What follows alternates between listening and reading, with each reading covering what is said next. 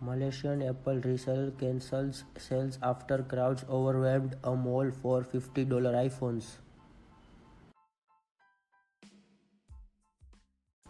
Apple rival Xiaomi could enter US market later in 2018.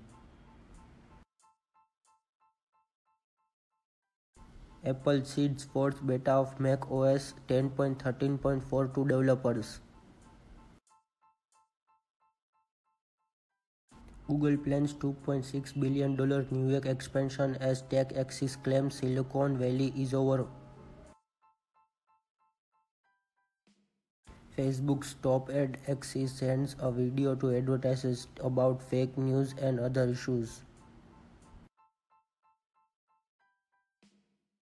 Instagram has an unlaunched portrait feature hidden inside.